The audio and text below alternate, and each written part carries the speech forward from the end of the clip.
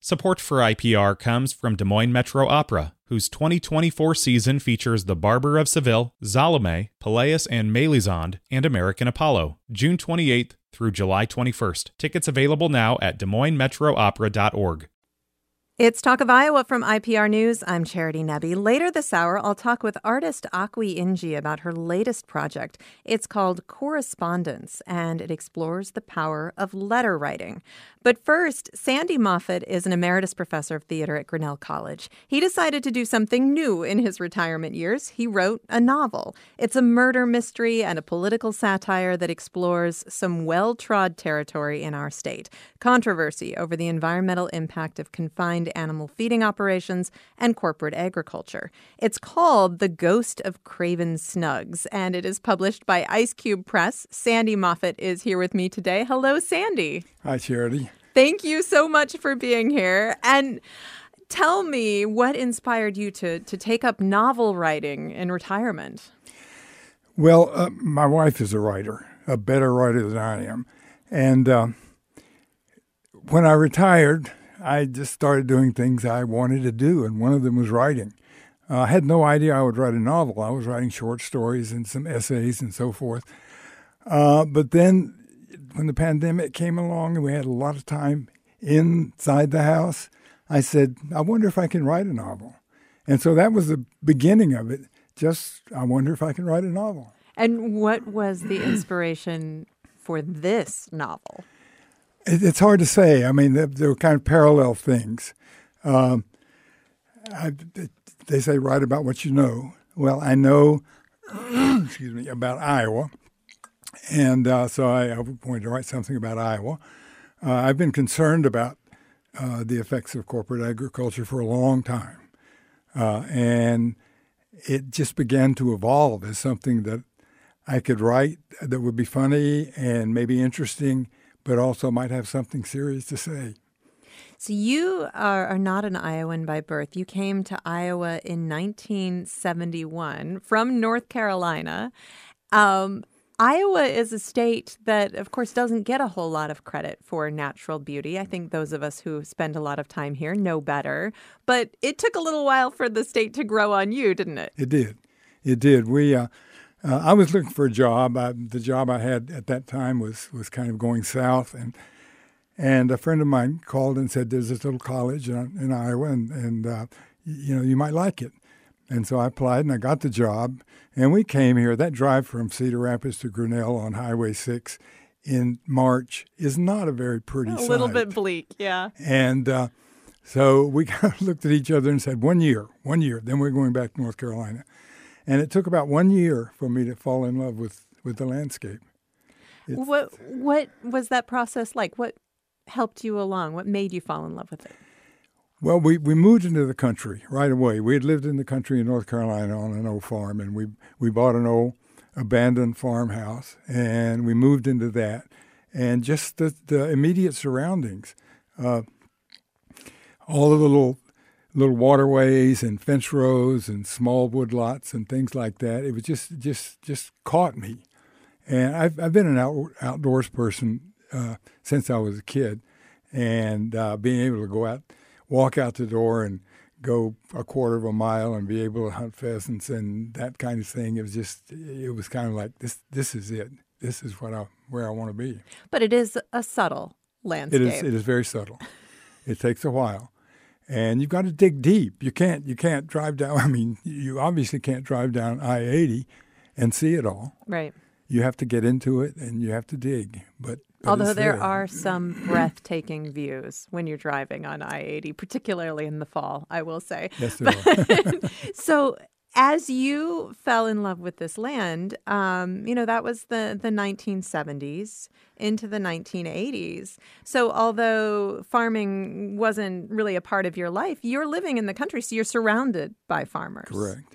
So you were here through the farm crisis and really through the transition. What was that like? Well, there were small farms. Families lived on them. They grew everything they could grow. They always had some chickens in the yard, and a lot of times just a little lot with a few cows and hogs. And I saw little by little as these farms went under. There was a time that we live about 2.5 miles from the city of Grinnell. And there was a time when there were I can't remember, 5 or 6 abandoned farmhouses on that road. We lived in one of them.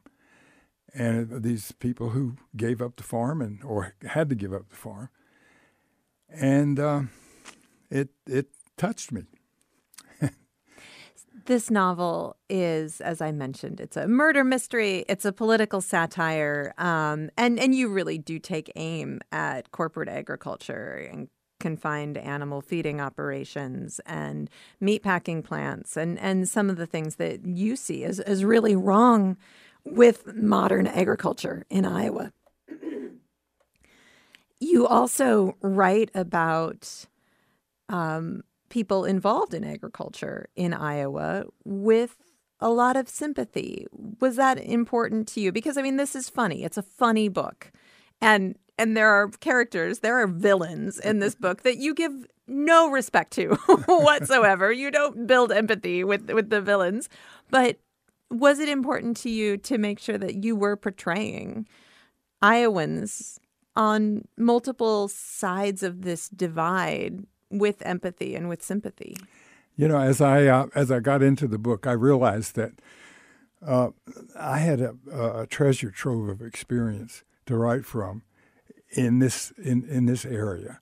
I was on the Poweshiek County Board of Supervisors for 6 years, and I saw the pain and the frustration that ordinary citizens living in tiny towns or out in the country had as a result of these changes, and how much it hurt. I mean, very, very real hurt that these people were going through, and the kind of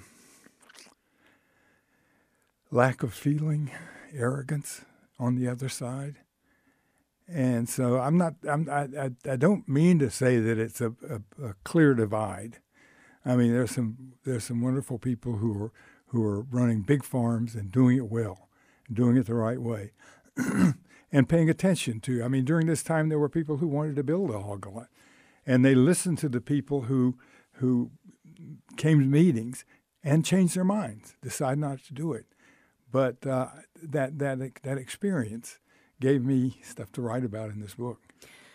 And we know that in Iowa, if there are people who live near land where somebody wants to build a CAFO or a confined animal feeding operation, they have very little recourse. Yes, correct. That's something you've experienced. Yeah.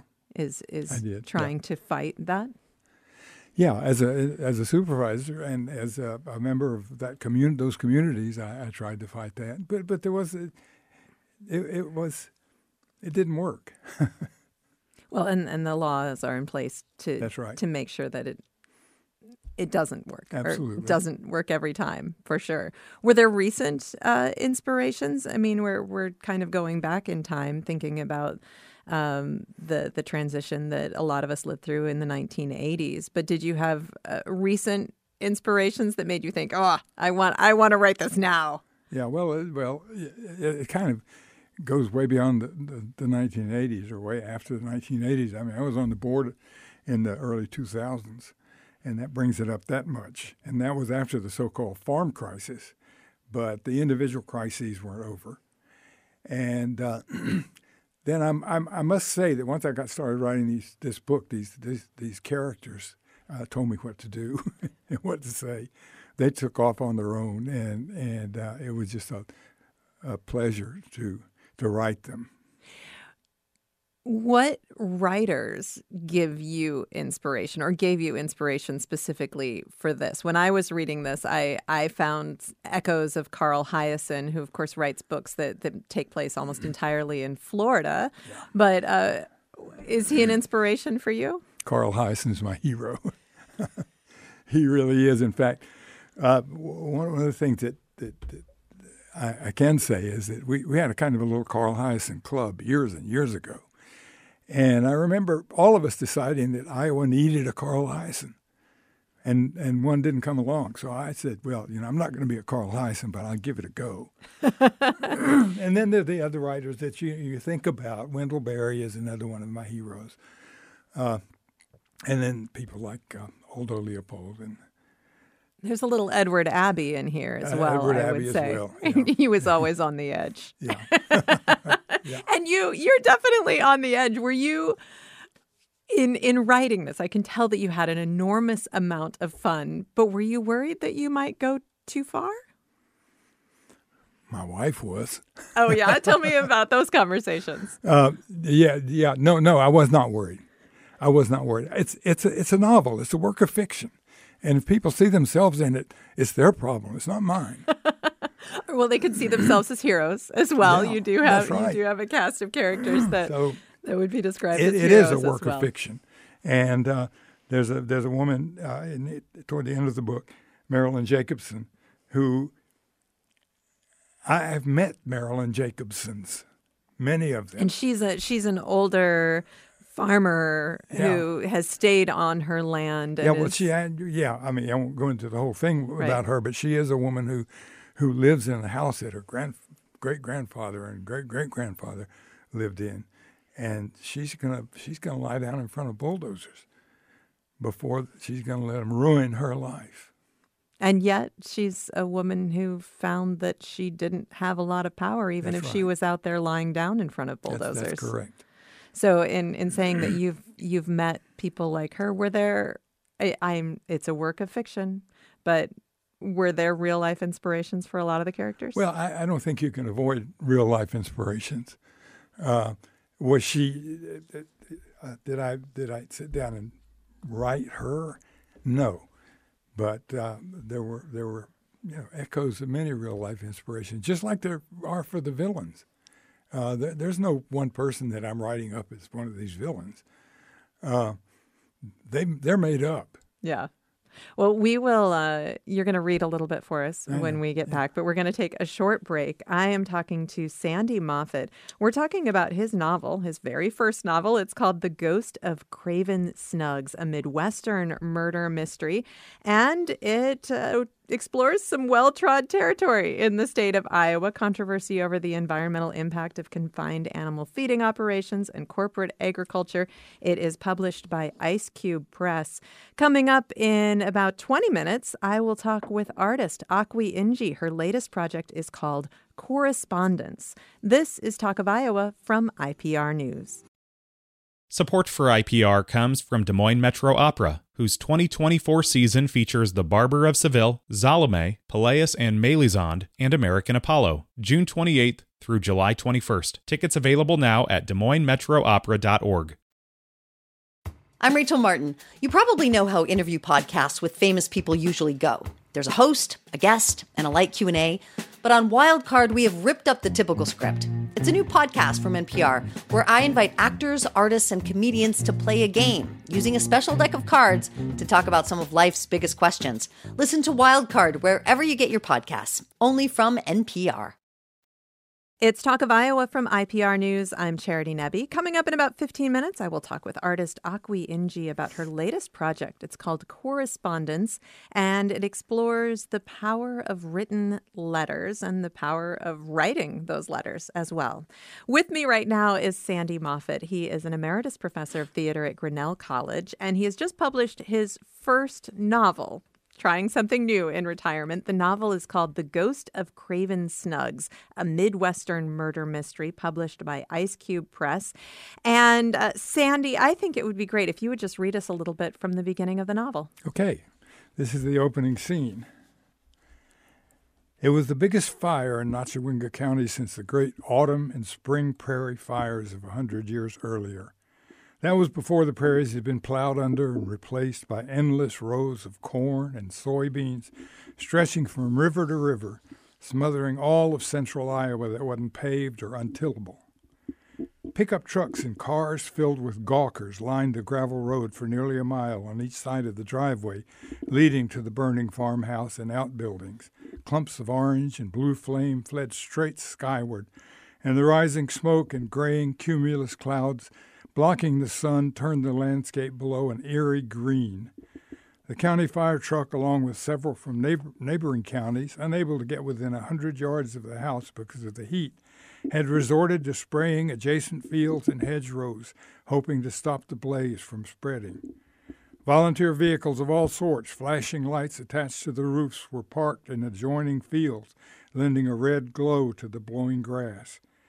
Even the high school show-offs and town bullies, trying to look brave and tough, couldn't get closer. The hissing of the flames, shouts of the firemen, and the yelling of the onlookers gave the whole scene a feeling of apocalypse. When a small dark man stepped through the wall of smoke onto the curling grass between the burning house and the crowd, voices dropped to a whispered murmur, then stopped. Wrinkled and thin, he was wrapped in an oilskin tarp with an old felt hat pulled down to his ears and a 5-gallon bucket in his hand. He glared from one side of the silent crowd to the other, then hurled the bucket at them. "Stay away, all of you! Stay away!" His shrill voice cut through the gloom like a siren. He straightened his wiry body and raised his arms like some Moses on a mountain. "There ain't nothing here for you to look at. There ain't nothing you can do. There ain't going to be nothing left for you when it's done. I told you over and over this was going to happen, but there was too much money out there for you to listen around. But I'm saying again, you ain't going to see any of it. You ain't going to get enough to keep your tractors running, let alone what you need to pay off what you owe on all your little farms. And them promised jobs ain't going to be worth signing up for. You people better wake up. Your beautiful county, your little towns, your old home places, every one of them is in more trouble than you can imagine. And I can tell you one more thing. You ain't seen the last of me." He looked as if he was going to continue, but an outburst from the spectators stopped him, and the tall brick chimney collapsed into the house roof. The fire, as if it had been holding back for this chance, arced out of the crumbling house like a flaming rainbow onto the only unburnt building that remained, the old-fashioned hip-roofed wooden barn that exploded into flames like it had been waiting to be lit. When a hoarse screamed, the old man turned, threw off his tarp, and sprinted to the barn. He paused for no more than a second, flung the door open, and stepped into the blaze. As the door opened, 4 horned goats shot out and ran into the crowd, scattering frightened people in all directions. The ghosts were followed by 2 huge Clydesdales. Moving side by side like they were in harness, they trotted down the driveway. Finally, a tall, gaited horse stepped out, head high, lifting its hoofs as if it was entering a show ring. It broke into a fast gait and raced through a lane formed by the onlookers. All eyes turned back to the blaze when the barn imploded, roaring and releasing a twisting 100-foot ash demon into the sky. For 10 minutes there was no sound but the cracking of the fire and the crash of fallen timbers. An old man and his wife, likely farmers, walked toward their truck. "Let's go, Merle. I can't stand to see no more. There's nothing we can do," the woman said. "They're not going to be able to get in that barn for the next 2-3 hours." She took his hand. "You don't reckon Craven could have got out somehow, do you?" "Don't think so. You saw that whole roof fell in on him," he said. "How do you think it got started?" "That fire wasn't no accident, I can tell you that. Can't tell you who struck the match. Most of us around here know them who were behind it, though. Nobody come out and say it. With that kind of money them big boys are throwing around, any of them yahoos up there showing off would have been happy to spill some gas on the back porch and light it, trying to suck up, make 'em feel like somebody. He was a good man, Craven Snug, she said. Did a lot of good things around here. Maybe what he was fighting so hard against is just what's going to happen. Nothing any of us little folks can do about it. I know Sheriff Townsend ain't going to do nothing about it. The big boys got him in their pockets, just like all them other politicians, licking their boots." The old man shook his head. "Everybody else hoping they'll get the feed out of the trough." They walked on silent for a while, not wanting to look back. "Did you see that big flock of crows come out of that plume of ashes when the barn caved in?" the old man said. "Must have been 50 of them. Kept going straight up till I couldn't see them no more." Why don't we stop there, Sandy? But that's just a little bit of The Ghost of Craven Snuggs, a Midwestern murder mystery. And that's how we meet Craven Snuggs, who says that we haven't seen the last of him, although his ashes are never even recovered from that burning barn. But he does show up later on. But we don't see him. No, we don't. We don't see him. Tell me about your inspiration for Craven Snuggs. I mean, you were talking earlier about knowing people like some of the people in your book. Did you know somebody like Craven Snuggs? You know, there are people around like that. Yes, many people. Anyone who looks just like him? No, not really. But a lot of people who think like him, feel like him. And I have to tell you I saw the name years and years and years ago on a mailbox in North Carolina. Oh, yeah? So you've been saving that one, huh? Coolest name I've ever seen.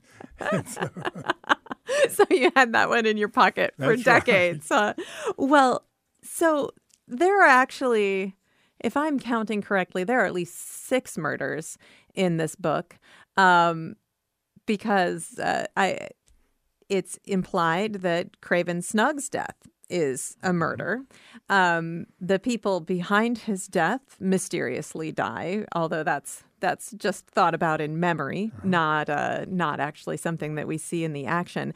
And then there are these 3 CEOs who are involved in corporate agriculture, and they're all involved in different parts of it. They're friends, or at least they're colleagues, and interact with each other. They're all incredibly wealthy and enjoying the prosperous life that they've been able to build through all of these operations. Only one of them lives in Iowa. So these are people who are prospering from these businesses in Iowa, even though they're not part of these communities. They're not part of the state. They don't live here. They don't connect with the land or with the people. And each one of these individuals does turn up missing. And that's really where the action begins. And as I mentioned, I mean, for people who read Carl Hiaasen novels, these are the kinds of characters that you would recognize from those novels as well. People who are making a whole lot of money from some pretty shady business practices.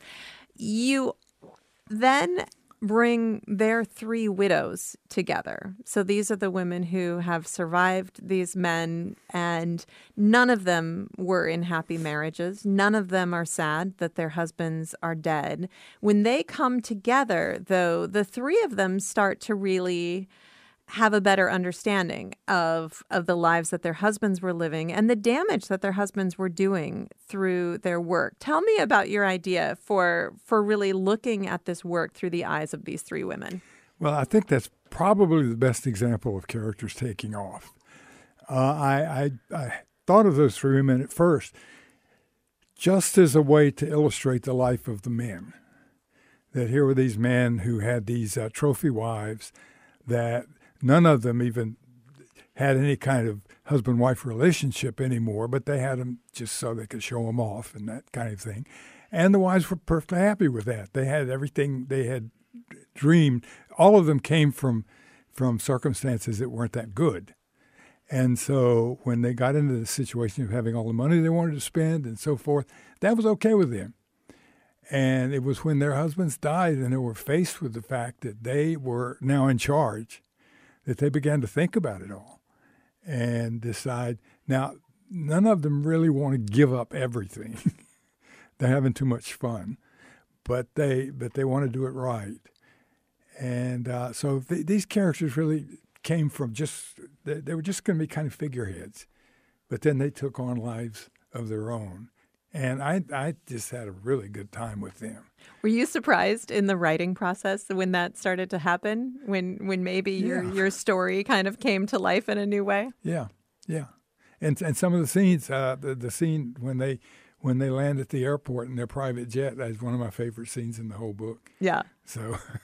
Well, and so there's also we've got the villains in this story. We have the wives of the villains in this story who give us an opportunity to kind of see these businesses that their husbands are running in a new way. And then you've got your cast of local Iowa characters, and I would say your heroes.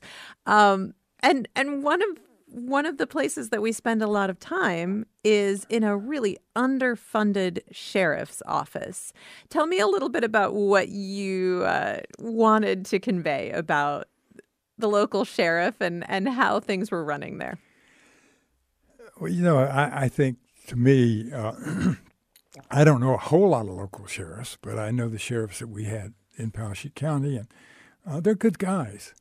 They're guys out there who are underpaid and overworked, but they love their job. And it seems to me that these kind of epitomize the really good Iowa folks. And working in the courthouse, I met a lot of them. The auditor, the county attorney, all of these people were just great people who were doing their work in a non-political way. And I'm not sure that's the case anymore. This is 23 years ago. But politics wasn't important to them. They were just doing their work. They all had jobs to do, and they took them seriously. And some of them were better than others at it. It was a shame that these people had to even run for office. So that's where that inspiration came from. I just want to show these people. Poweshiek County has a new jail and a new sheriff's office now. But the one they used to have is pretty much like the one I described. Oh, yeah. And that's the one they had when I was yeah. on the board. Yeah.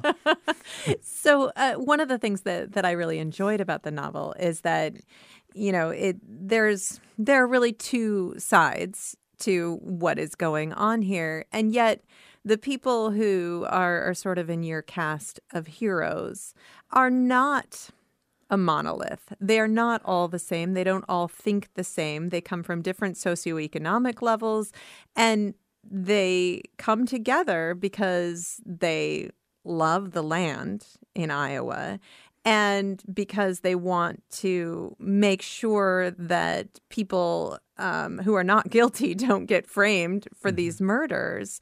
But this group of people kind of crosses a lot of the urban-rural and political divide that feels so deep in Iowa right now. Was that something else that you wanted to do, is to demonstrate that people from different backgrounds and in different parts of life and different socioeconomic circumstances can actually work together?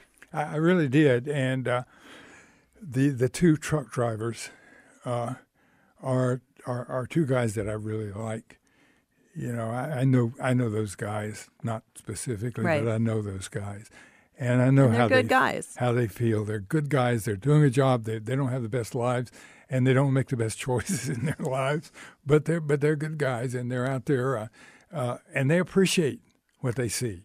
The one guy who talks about the way the stream used to be when he was in high school and cut classes to go down and sit on the bank and that kind of thing. So yes, I did want a variety of those people in there.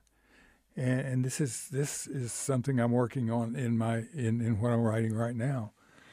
Tell me about the supernatural. You don't have to explain the supernatural element of your novel because that's part of the mystery and surprise. But there's a lot of supernatural stuff going on in your novel, which is pretty different from some of the writers that you were talking about taking a lot of inspiration from earlier. Where did that come from? I also take inspiration from Gabriel Garcia Marquez. Ah, nice. And that whole magical realism.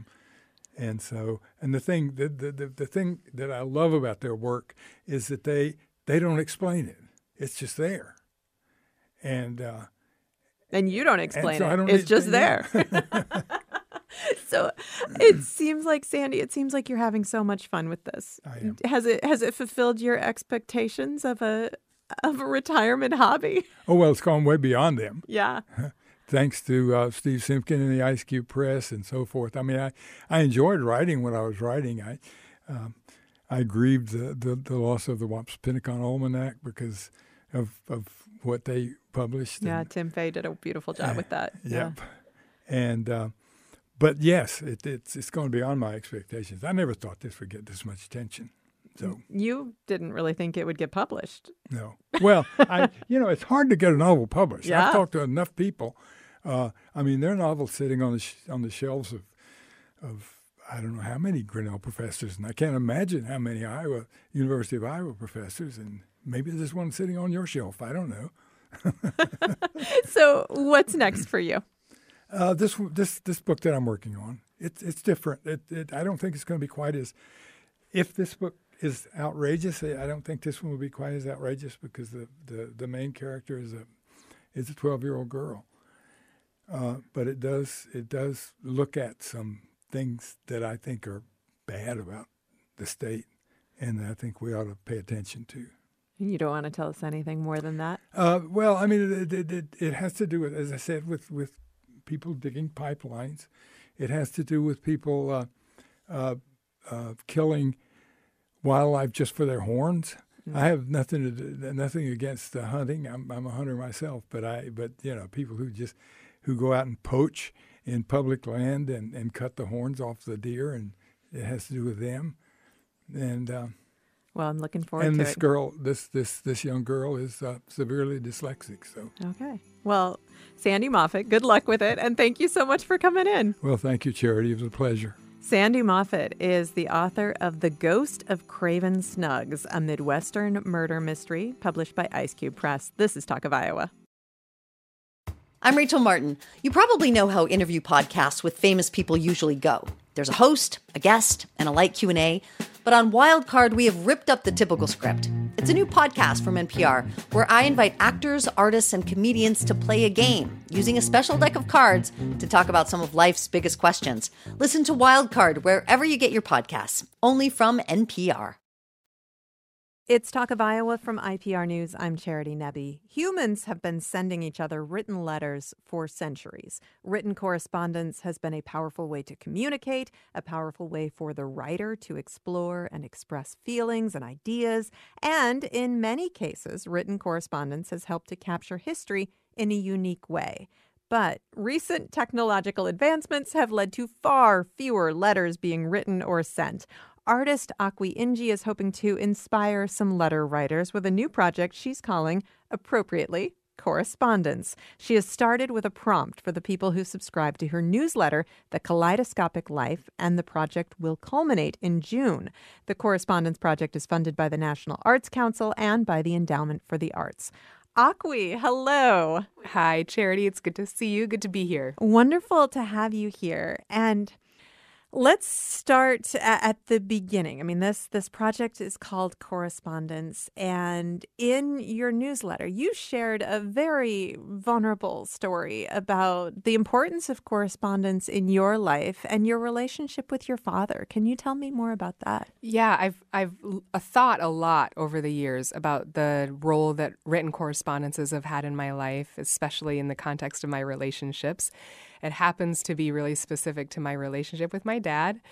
Unfortunately, he passed away July 2021. And when he passed away, he and I hadn't spoken to each other in over 20 years. Oh, wow. The sort of, I mean, I call them conversations because they felt like conversations. Most of our conversations that we had when I was younger really happened through written correspondences. He lived in Cameroon. I lived here in Iowa. And for the first 10 or so years that I lived here, after having lived in Cameroon with him, those written correspondences shaped our relationship. And when he passed away and my siblings and I went back to Cameroon for the funeral services, we were there for about a month. And one of the things that I really needed to do for myself was to literally lock myself into his office where he had kept decades and decades worth of correspondences between him and his family members. And I poured through all of those pages in chronological order, wow, pretty much, and really seeking to better understand him and searching for answers around our relationship, who he was, and if my recollection was as accurate as the letters might indicate. And so that's really the personal lens through which I'm coming at this story or this project.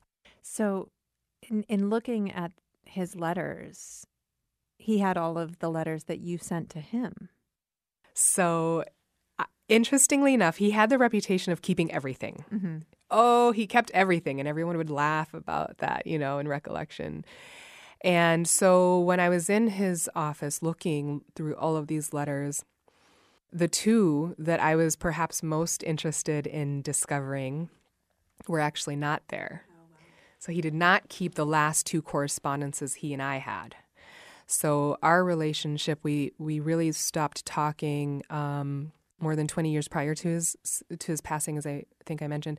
And that was through correspondences. He wrote a letter to me that was lengthy. We were both stubborn. We were both really stubborn human beings, strong-willed. And so I wrote a response back, and I needed it to be longer and sound louder. Yeah. And unfortunately, that was really the last time we spoke. But so I found it interesting that out of these thousands of documents he kept, those two were not there. So you were reading these letters. It sounds like you were looking for your father, looking for a deeper understanding of the man that he was. Did you feel like you found it? I did. I Wow. did. And it was really emotionally exhausting reading those letters and experiencing. I'm also an empath, and so experiencing all of those emotions in a really compressed amount of time.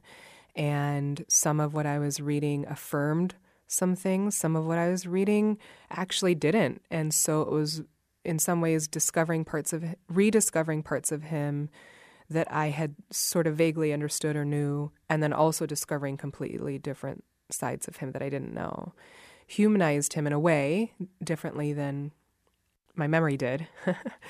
And the relationship between the written correspondences and that time period when it took so long for these letters to reach the receiver. So the relationship, not only between these written correspondences, but in the context of the time passing, because he would receive the letter and then he'd write the receipt date. And so I could see on the letter generally when it had been written, and oftentimes I could also see when it was postmarked, and then I could see when he had received it. And typically it was about a month and a half between the time that a letter was sent and a letter was received. And so if you turn back around and send a letter right back, you're talking 3 months have gone by.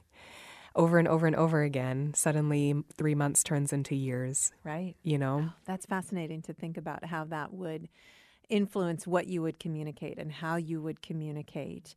So you, of course, are an artist, and obviously this was a very deep personal experience. But tell me about the inspiration for turning it into the Correspondence Project. Yeah. The power of communication, the power of words has always been important to me. And recognizing that, in my mind, there's a difference between the energy associated with written correspondences and spoken words. And so I wanted to explore the relationship between written correspondences and the role they play in our lives, and how that has expanded, how that has evolved over time, from using my dad as an example, right? These were handwritten letters, which over time transitioned into typewritten letters on the typewriter, which transitioned into emails before that. I mean, it was computer generated sort of, I don't know. It's just interesting how it all evolved over time. And then how the amount of time between sending and receiving a correspondence has impacted our relationships. So all the way back to ancient Egyptian culture. I'm like doing a bunch of research around the role of written correspondences going that far back to now with social media and direct messages. And when there's a level of expediency that's associated with the way we correspond in written form now in emails and direct messages and social media. How does that expediency impact the power of those words? Do we think about those words more or less? Are we frivolous with those words in a way that we may not have been in the years when we were writing them down by hand? I think that you and I are members of the last generation that probably has shoeboxes full of written correspondences. And, I certainly remember that transition that I went through. I used to write a lot of letters as a teenager. And, the first love letters of my life were all on paper, and transitioning to email, which was a revelation in so many ways. But even then, I could feel like I was losing something. So think about that experience of writing letters. What do you feel was different about sitting down and writing a letter, or even typing a letter but coming back and adding things later?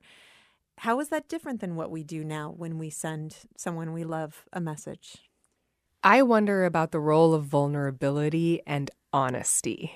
Which isn't to say that when we send letters or messages now that it's not with a sense of honesty. I think there's a deeper, more spiritual association with honesty and vulnerability when we're writing a letter by hand that I don't think we necessarily experience when we're using these digital sort of email as an example forms. And I'm still processing through. I mean, that's part of the project for me, is just processing through, coming to some decisions for myself around why that is, answering the question that you just asked through this project.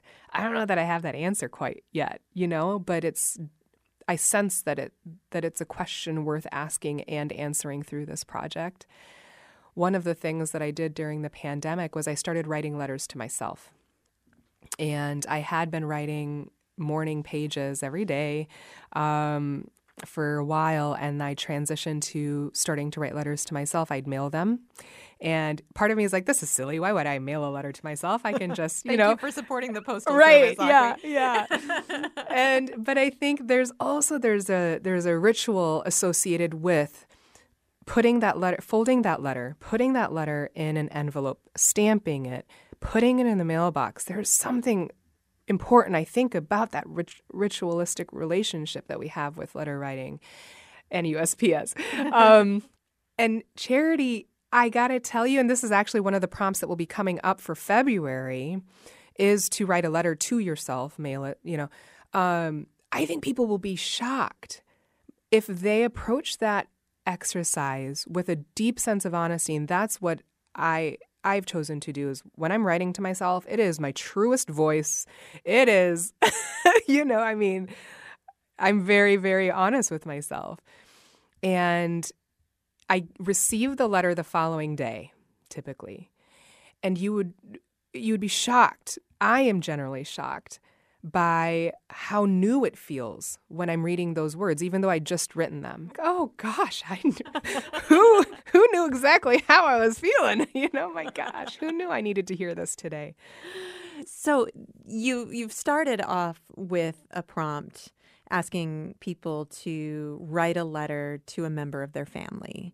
So a child or a parent or a sibling, and to send that letter, and to get that done by the end of January. So the clock is ticking. Tell me about the rest of this project, because it will culminate in June. What other forms does it take along the way? Yeah, so these monthly prompts are part of the community engagement component of the project. And the project really culminates in a performance in choreo poetry form. And choreo poetry, you've got to define this.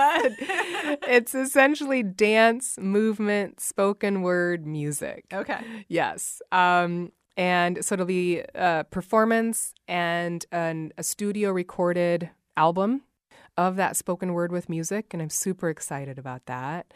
And then a published book of the work. So sort of a three-pronged finished project that will happen in June, culminate in June, and it feels like every single part of this process is important in different ways, and really just wanting people to explore their own relationship with written correspondences and how those written correspondences inform, empower, strengthen, or unravel their own relationships. So you're asking people to do this work on their own. When I write a letter, you're not going to see that letter. So tell me more about your journey of discovery. I mean, you're inspiring a lot of people to take their own journey of discovery. How does that play into what you're doing? Yeah, so eventually, throughout the way, there will be requests for people to send in certain letters to me that I would then use in the project in some specific ways. So there's that coming. And then also I'll eventually be asking people to reflect on their experiences. You're right in that right now I don't have any idea who might actually be participating in the prompt component of this, but that's okay. I'm really comfortable with that. But I will be coming back around to folks with basically a survey sort of, opportunity in the end and say, hey, all right, if you've been engaging in any way with what we've been doing, I'd love to hear about it. So there will be that coming too. And you're sharing these prompts through your newsletter. Are you hoping to reach beyond that audience? Tell me about that. Yes. So I have a series of events that will be happening throughout the state. Letters in Libraries is one. So there will be in-person opportunities for people to engage with correspondence, this project, and the letters that are important in their lives, as well as letter writing throughout the next 5.5 months. I feel like this project, you are trying to keep yourself very open about where it goes. Am I right about that? I mean, it feels like you are trying to open yourself up to learn something that you may not have that many preconceived notions about where it's all going, or do you? So I know so the script, the performance, that script is written. Okay. So that script is written, and I'm working in the studio right now to record the music along with that script. So that part, I know where that's going. And I'm working with LD Kidd as dancer and choreographer with the movement component. So there's all of that that's transpiring. What I always love about the projects that I try to take on is that unknown that comes with inviting the public into the process. And sometimes I don't know what I'm learning until I learn it, Even with the script right now, as we continue to revise, informed by the movement, I'm tweaking things and editing things a little bit too. Like, oh, I don't know if this answers we talked about it a little bit earlier. There's some questions that I was hoping this project would answer that don't feel answered yet. And I do hope that by the time this thing is on stage in June, some of those questions are officially answered, at least for me. But also it's an invitation for the audience to engage with some of what is being reflected through the work. I'm sure that some people will write to every prompt. Other people will do one, or maybe they'll do two. But in thinking about having the power to inspire someone to sit down and engage with their emotions, their ideas in this way, what do you think about when you think that you may be setting someone else on a really fascinating journey of self-discovery? I literally don't know why else I would create if not for that purpose. Period. I think that's awesome. Well, it's exciting, and I can't wait to see where it goes. Akwi, thank you so much. Thank you, Charity. It's been really nice to talk with you about this project. Artist Akwi Nji, we have been talking about her correspondence project. The project will culminate in June, and you can get involved through her Kaleidoscopic Life newsletter. You can sign up through the contact page at akwiinji.com. That is AKWINJI.com. This is Talk of Iowa from IPR News. I'm Charity Nebbe.